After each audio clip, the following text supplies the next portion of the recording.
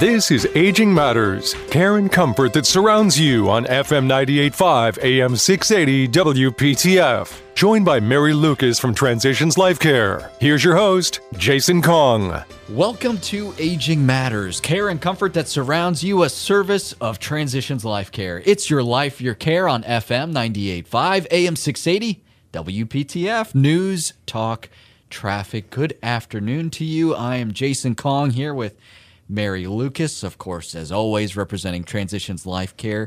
We've got a great show lined up today, and we're going to be talking about palliative care, and we often hear about palliative care lumped in with hospice, but I think we kind of have a decent idea, maybe not a perfect idea of what hospice care is, and then I think palliative care, if you ask 10 people, you probably get 10 different answers for what palliative care is. So we're going to get just a nice primer on what palliative care is, and we could think of no better person to do that than our good buddy, Mark Philbrick. Mark is the staff and community educator at Transitions LifeCare, and he's joining us remotely from the Philippines. We're getting international this afternoon. Mark, how are you? Thanks for joining us.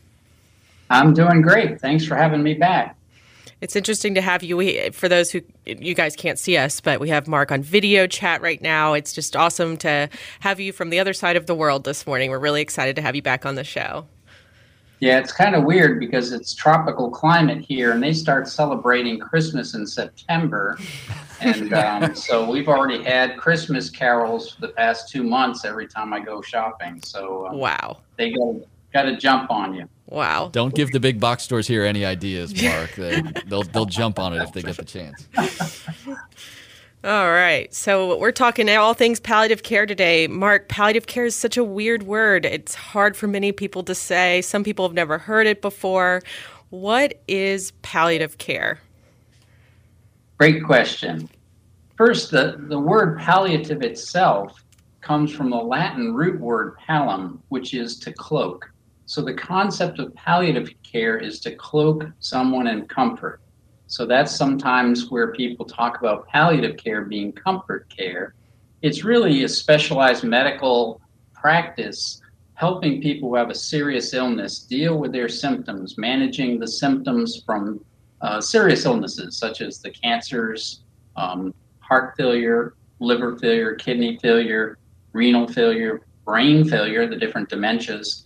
And so it's comfort measures to deal with helping people manage symptoms from these diseases, as well as plan properly for how to navigate their changing health status.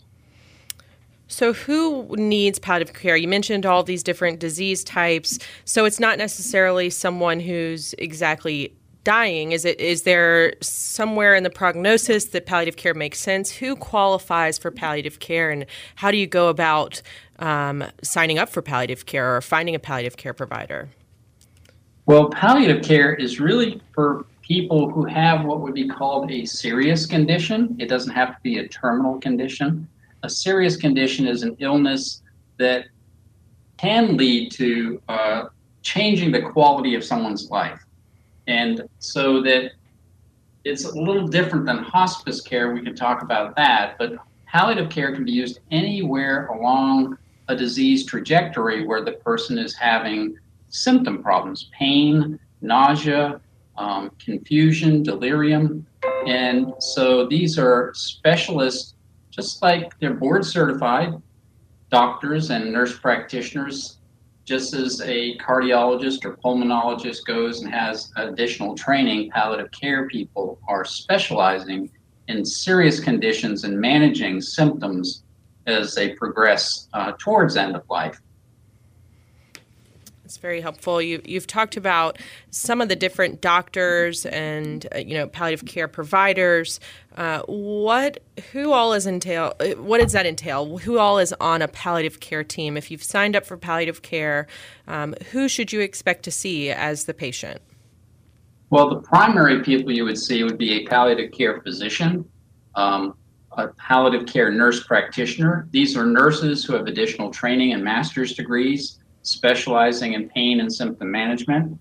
Social workers, usually people with a master's degree in clinical social work, who can help provide counseling, advice, working with the psychosocial aspects of an illness, because pain is not just physical, as we've talked about before, but emotional. We also have spiritual care counselors who can help with existential pain of people who are facing a serious condition as they move toward a terminal condition. We also have nurse navigators. These are nurses who specialize in helping coordinate the care between different specialists, because most people with a serious illness are seeing more than one doctor or more than one specialist. So they sort of navigate the movement of a patient's illness between the different specialists.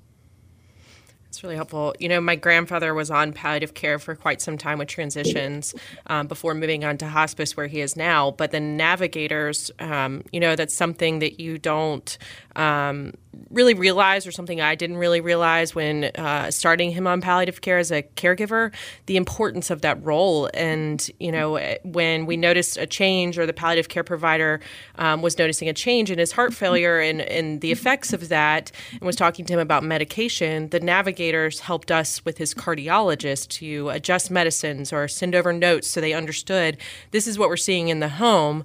We need to probably adjust these medications. And that little connector piece saved us so much of a headache trying to get him back to the cardiologist and share the notes and all the things that we're doing with palliative care, where that little connector did it for us with palliative care. And I think that's something that's an incredible benefit of palliative care.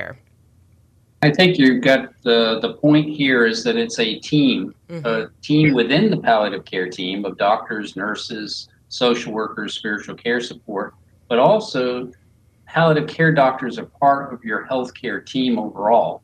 They don't take over the primary care. You still have a primary care doctor, and that's how we typically get palliative care involved, as a primary care physician or other specialists. Could be a cardiologist, it could be your oncologist, a cancer doctor, or pulmonologist if you have lung failure.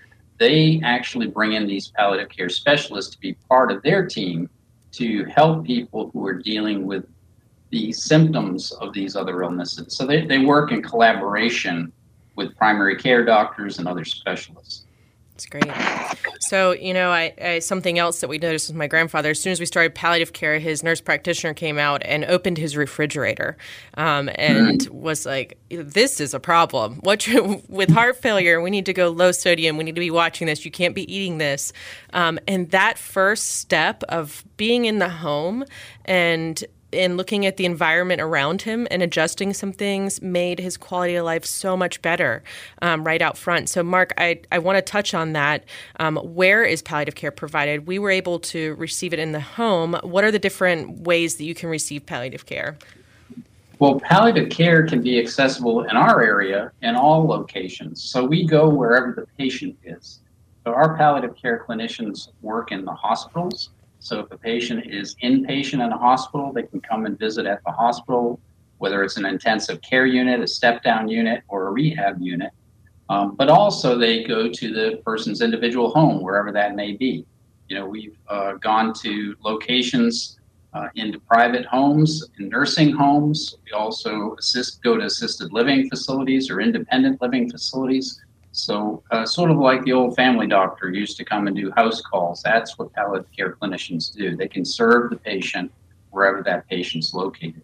We are speaking with Mark Philbrick. Mark is the staff and community educator at Transitions LifeCare. We're having a conversation all about palliative care, and we're going to continue that with Mark right after this. You're listening to Aging Matters, care and comfort that surrounds you, a service of Transitions LifeCare. It's your life, your care on FM 98.5, AM 680, WPTF, News, Talk, Traffic. This is Aging Matters, care and comfort that surrounds you on FM 98.5, AM 680, WPTF, with your hosts, Mary Lucas and Jason Kong. Welcome back to Aging Matters, care and comfort that surrounds you, a service of Transitions LifeCare. It's your life, your care on FM 98.5, AM 680, WPTF, News, Talk, Traffic. If you want to learn more about Transitions LifeCare, be sure to go online to transitionslifecare.org. transitionslifecare.org. I'm Jason Kong here with Mary Lucas, our guest on the line. from the Philippines, we're very pleased to welcome back on the show Mark Philbrick. Mark is the staff and community educator at Transitions LifeCare, and we're talking all about palliative care. And Mary, we just kind of went over what palliative care is and how it is different from other types of care. But now we want to kind of get into the conversation of, okay, well, now that we know what it is, how do we get it? How do we start this? Absolutely. I think that something a lot of people we talk to are confused about is, how does this relate to my primary care doctor? Do I have to get rid of my primary care doctor? Or I really love my cardiologist, I don't want to lose that. Mark, how does this differ from the care that you're already receiving? And is it true that you really have to give up these doctors? No, you don't have to give up your doctors. In fact, this is a collaborative practice. So we get referrals from primary care doctors as well as other specialists. So the way this typically works is when your primary care physician, for example, feels that your symptoms are progressing with your illness, they want to bring in additional opinions and experts. And so they would send a consult request to our palliative care team. And then based on the request, we would send out a clinician to do a evaluation of the patient and begin that process. So we also do that with other specialists. Heart specialists may feel that the experiences that the patient is having with their chest pain may need additional support, and they would contact palliative care on behalf of the family and have us come in as consultants in that case. If you are in the hospital setting and it's brought up, so a palliative care provider will come see you in the hospital. Can they follow you then once you're discharged from the hospital? Is that something you can continue in the community if you have seen a provider at the hospital while you're there? Yes. With the Transitions LifeCare, we have both what they call inpatient or hospital-based palliative care teams, as well as community-based that can come out to your home or nursing home or assisted living. You have to check with the specific hospital you're in. Some hospitals have their own palliative care team, but could refer out to our community-based palliative care team. So we follow the patient as the patient moves from location to location, or, for example, if they're in the home and we're following them and they need skilled nursing care and go to a nursing home, we can continue following them in that new location. Or if they bounce back from the nursing home into the hospital, we can see them there. So it follows the patient wherever they go. That's great information. And also for caregivers who land in the hospital, it's good for them to know that they can request a consult while they're there. And that's something that's really important to remember in times of emergencies, although whoever remembers these things, right? So, Mark, does insurance cover palliative care? Is it something that's a heavy cost that people should be concerned about? Palliative care is like any other specialized medicine. It is covered by insurance. Both Medicare and Medicaid typically cover the cost of palliative care consult services. Also, private insurance companies. You need to check with your individual private insurance company, but most insurance companies will pay for this because they know that people who have their symptoms managed properly with palliative care typically have reduced costs because they're hospitalized less. They don't get back into the hospital as often when they're managed well.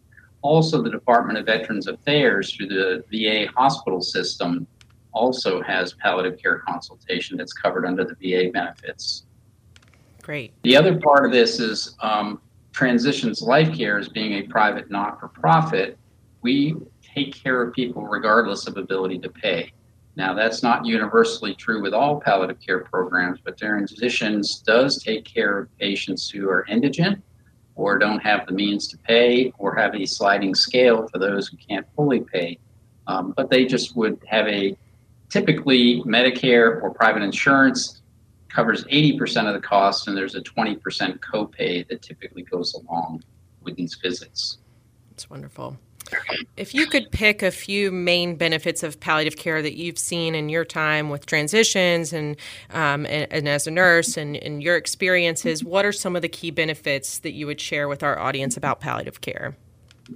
I think the three main ones initially is the physical attention and care that we provide.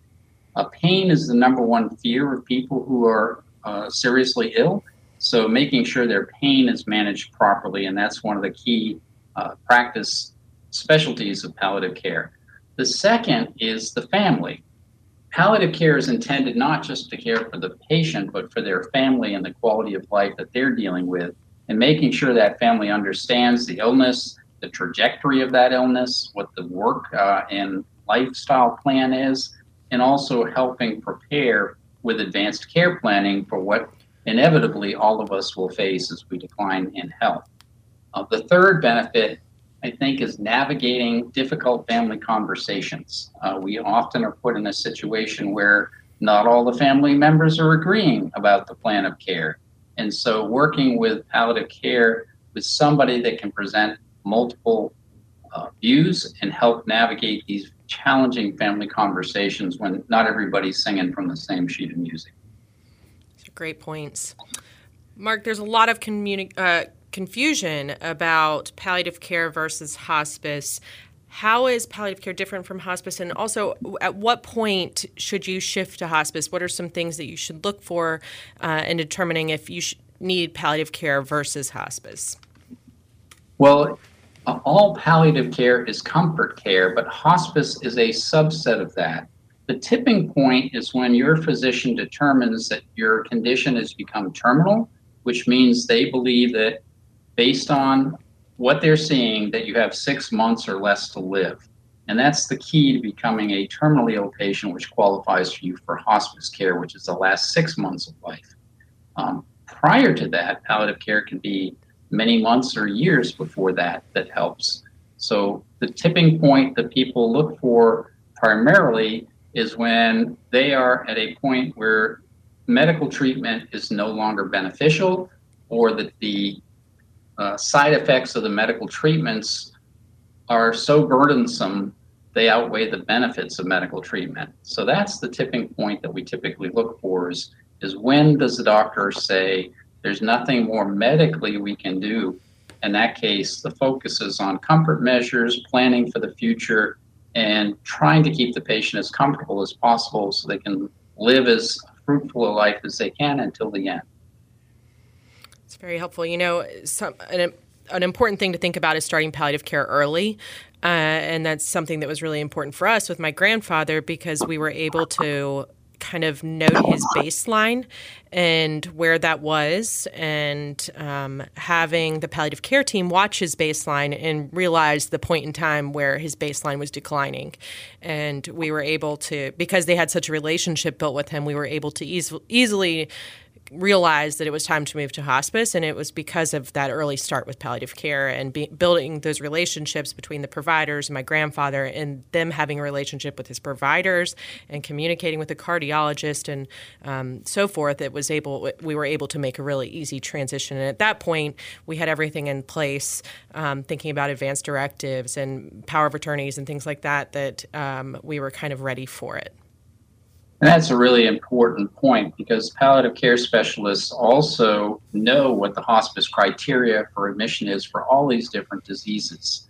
And unfortunately, many people wait to the very end. They think of hospice as being deathbed care when it shouldn't be. It should be months before somebody is at their final days so they can get the full benefit of a team of people helping them navigate those last months, weeks, and days of life.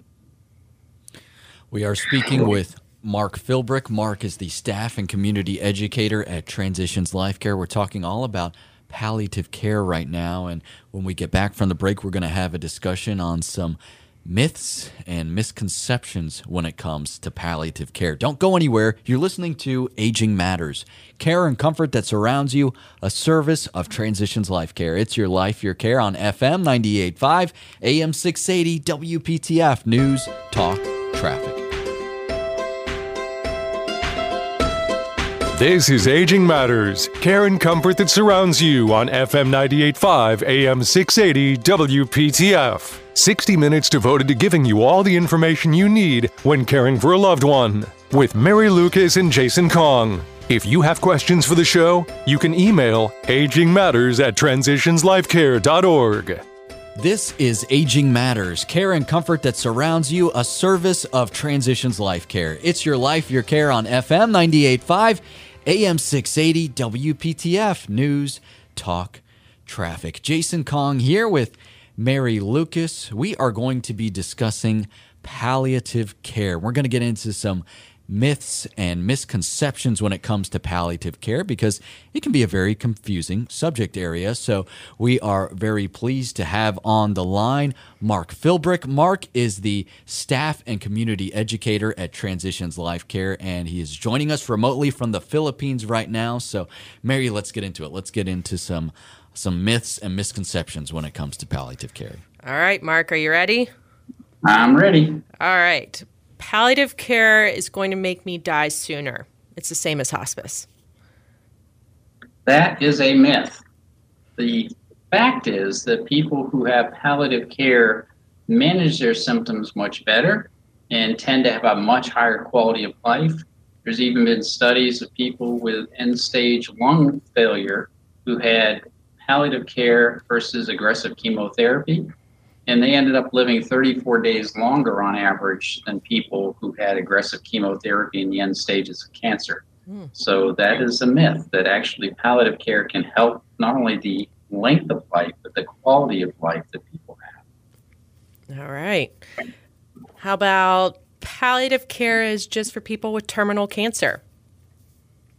That is also a myth. The fact is that people who have any type of serious illness are eligible for palliative care and can benefit it.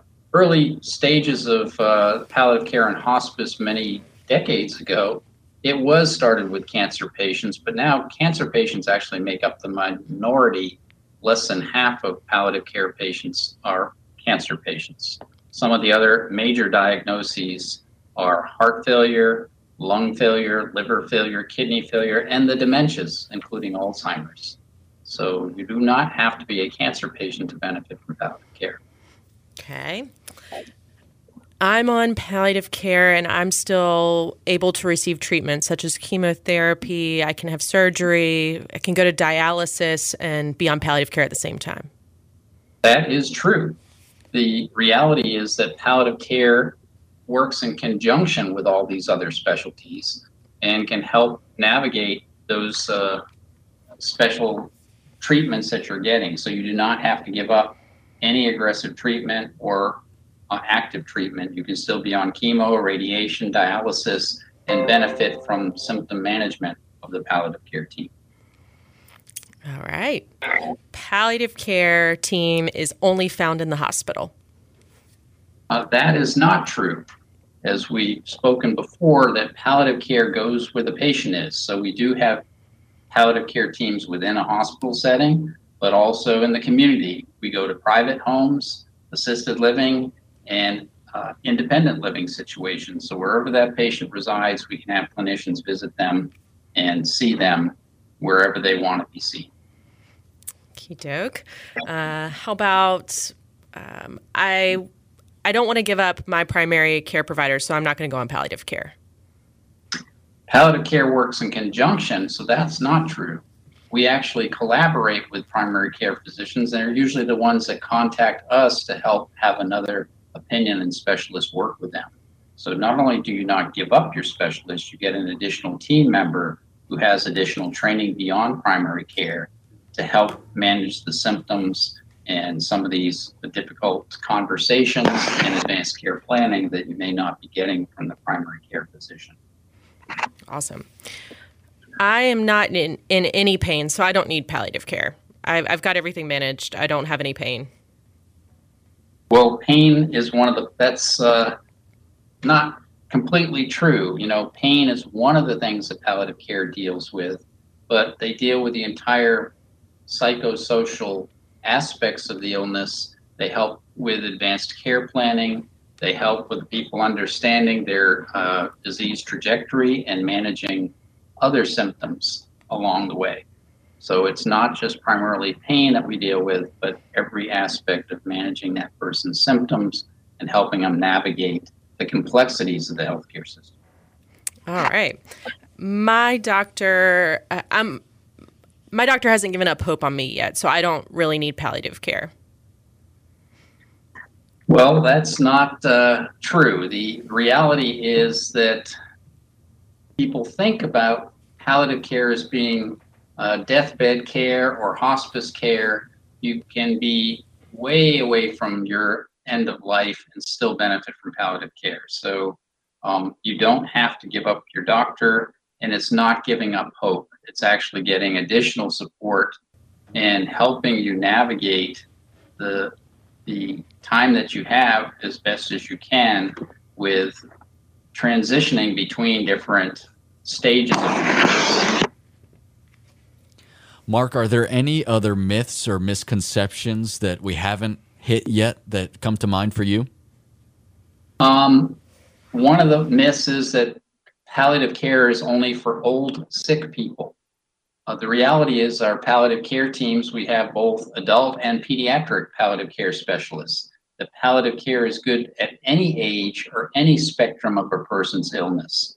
So we actually have a pediatric transition kids team that helps children from birth to age 18, and many of those are facing serious chronic or terminal conditions.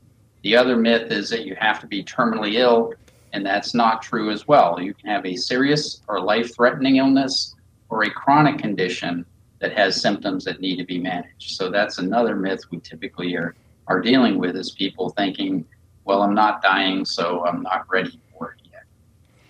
You've touched on this briefly in a couple ways through our conversations, and I want to come back to it, especially as we go through these myths and facts. We talk about the patient in all of these situations, but there is also a family aspect. You know, you're surrounded by your loved ones, your relatives, caregivers, friends, family, etc. Can you talk to us about the role of the family and the loved ones who are helping carry out the care for that person in the palliative care environment?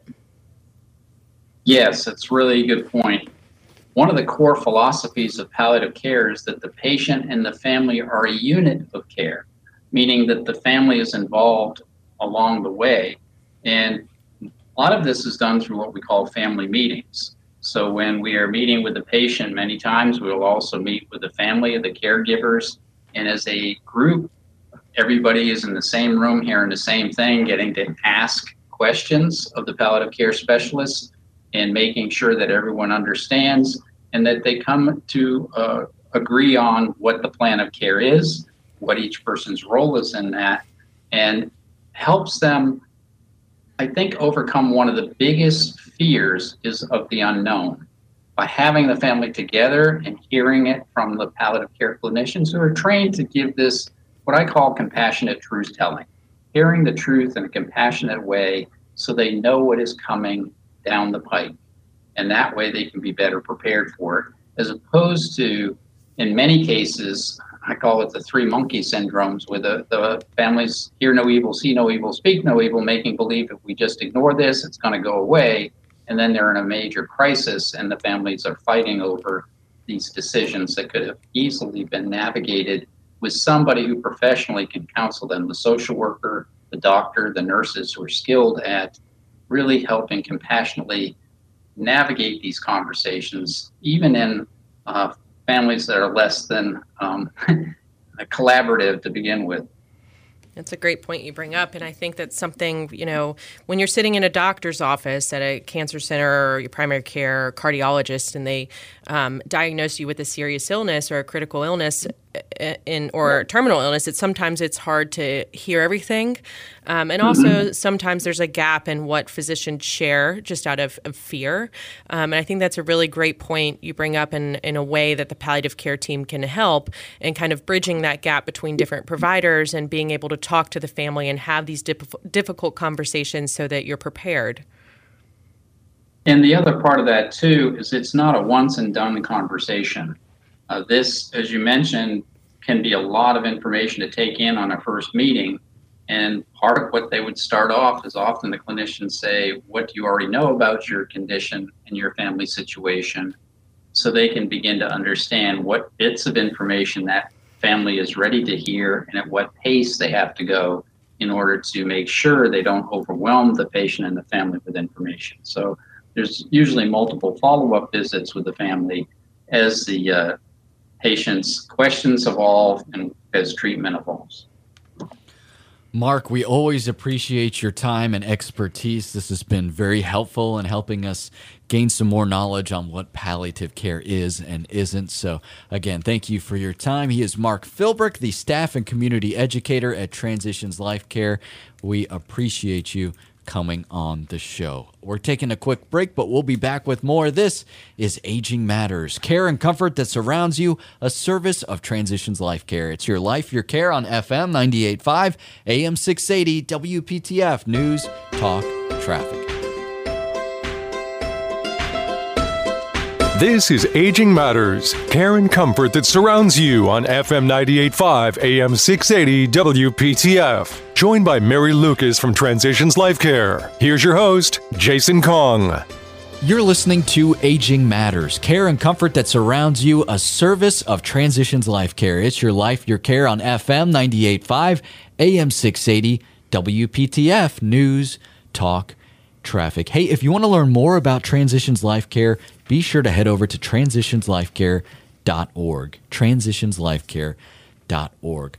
I am Jason Kong. Good afternoon to you. I am here with Mary Lucas representing Transitions LifeCare, and we've got a nice segment here planned, and we're going to be talking all about hospice and what to know and what are myths and what are facts, because this can be such a confusing field to navigate, and there is just plenty of misinformation out there and hearsay when it comes to hospice. So we thought we'd get our information from the source here, and we're pleased to have on the show Nikki Martin. Nikki is the Vice President of Quality and Compliance and the Chief Compliance Officer at Transitions LifeCare. And Mary, we talk about hospice often, but as we said, there's just so much misinformation out there. Absolutely. I think for caregivers, a lot of times in your caregiving journey, you're at this point in the road of what next, and you might feel just overwhelmed and knowing that you need to bring in additional help, but not knowing how to do it. So, Nikki, how can someone get help with hospice? How do you refer someone to hospice? What are next steps once you reach that point in the road? Great. Well, anyone can make a referral to hospice. The patient themselves could call our agency or any hospice agency, or their family can call. I mean, most typically referrals come from hospitals or physicians' offices. Facilities like nursing homes and assisted livings will also make referrals. But what hospice will do is check with your physician to see if they agree with the hospice option of care. So, you just provide information for your loved one. We'll need like a name and address and date of birth, maybe insurance information, the name of their attending physician or nurse practitioner, and any other medical information that you think is going to be helpful. And hospice does the rest. We contact the physician. We're going to gather medical records. Maybe if you had been in the hospital recently, we'll gather those records. And then we're going to schedule an admission or an info visit. So an info visit might be, we're looking at the records and we're not quite sure if you're going to qualify for hospice. So we'll do an info visit to get more information. Nikki, what if someone doesn't qualify for hospice? The caregiver has called in, has set up an appointment, someone comes out for an info visit or for an admission, and it's just not quite there yet. Are there other things that you can do to help the caregiver and the patient? Absolutely. We would do an evaluation for maybe palliative care is the right road at this point in time. Honestly, some patients are medically appropriate for hospice, but maybe the patient and family are just not there yet in their mind. And that's okay. We will be ready when you're ready. And sometimes the palliative care is a nice bridge to hospice. And it isn't always a bridge to hospice, but sometimes it can be a bridge to hospice. And that keeps medical eyes on you, nurse practitioners making visits, and really focus on what your disease process is and how it affects your day-to-day life and how it impacts the quality of your life. And that's oftentimes very helpful for patients and families. That's great. So how much does all of this care cost? It seems expensive. There's a lot of stuff in here that we've been talking about. What does it look like? Yeah, you would think it's going to be the most expensive thing, but I think after paying into Medicare your whole life, the Medicare hospice benefit is fully paid for. I mean, you've put into Medicare your entire life, so at the end, it's nice that you get this care for no cost. There's also commercial insurances that cover hospice services, and you would have to check with your insurance carrier to find out if there's a copayment or a limit on the coverage. And the nice thing about the hospice program is that it covers all your nursing visits, your social worker visits, your spiritual care counselor, your aide visits, the doctors and nurse practitioners that may come out to see you. Those are also all covered. We also have durable medical equipment that may be helpful in the home. That is also paid for by the hospice. We also have medications that are related to why you're coming to hospice, so whatever disease you have, and then any other conditions that happen as a result of your primary diagnosis is what we call it. We will pay for all those medications as long as they're on our formulary. Those respite stays that are also very, very helpful in a time of need when a family's just, I can't do this anymore. That's all paid for under the hospice benefit. The 4 levels of care those are all paid under the hospice benefit. And then the bereavement services. And we also have to remember that Transitions LifeCare is never going to turn away a patient because of their inability to pay for care or they're not insured. We take care of all patients regardless of their ability to pay for care. That's amazing. What a great benefit for the community. So, Nikki, a myth that we hear out in the field is hospice is only for cancer patients. Please tell me this is not true. No, it is not true. Over time, I think it's the pendulum is, I wouldn't say swinging, but cancer does still remain the number one diagnosis for hospice patients, some form of cancer. But then there's other diseases that are chronic and you can have for quite some time, but there's a point in time when it becomes the terminal phase of that illness. So we're looking at diseases like COPD, congestive heart failure, even Alzheimer's disease. There is a very specific time in that disease process where you are now entering the terminal phase of your illness. Liver failure, kidney failure. There's a lot of disease and illnesses that at one point will now progress to where you're in the terminal phase of your illness. That's very helpful. We have just a couple minutes left, so I have one more question for you. Okay. A lot of people who have experienced hospice with transitions or out in the community ask, how can we give back? If a listener is wanting to give back, how should they go about doing that? Well, there's a lot of things you can do. I mean, you can volunteer at Transitions LifeCare. You can go to our website to get any details you want. I think one of the most helpful things, too, is that you tell a friend about the good care that your loved one received. I mentioned earlier you can serve on our Family Advisory Council. We do prefer that any family members wait until it's already been past 1 year of the death of their loved one, but we certainly could talk if they have a burning desire to be on the Family Advisory Council. We wouldn't turn them away. Let your physician know how the hospice care was able to help you and your loved one. And then, of course, as a nonprofit organization, we do rely on philanthropy and donations from the communities that we serve. That does help us be able to provide a kids program. That's pretty much fully funded by philanthropy. So your giving in a financial way does help to provide care to those uninsured and kids and folks who have the need for hospice in a very meaningful way. Wonderful. And those who are looking to get involved can find more information at transitionslifecare.org. Transitionslifecare.org. I want to thank Nikki Martin, Vice President of Quality and Compliance and Chief Compliance Officer at Transitions LifeCare, for such an informative session here with you today, Nikki, related to all things hospice. We really appreciate your time and for helping educate us and the audience today. Thanks for having me, Jason and Mary.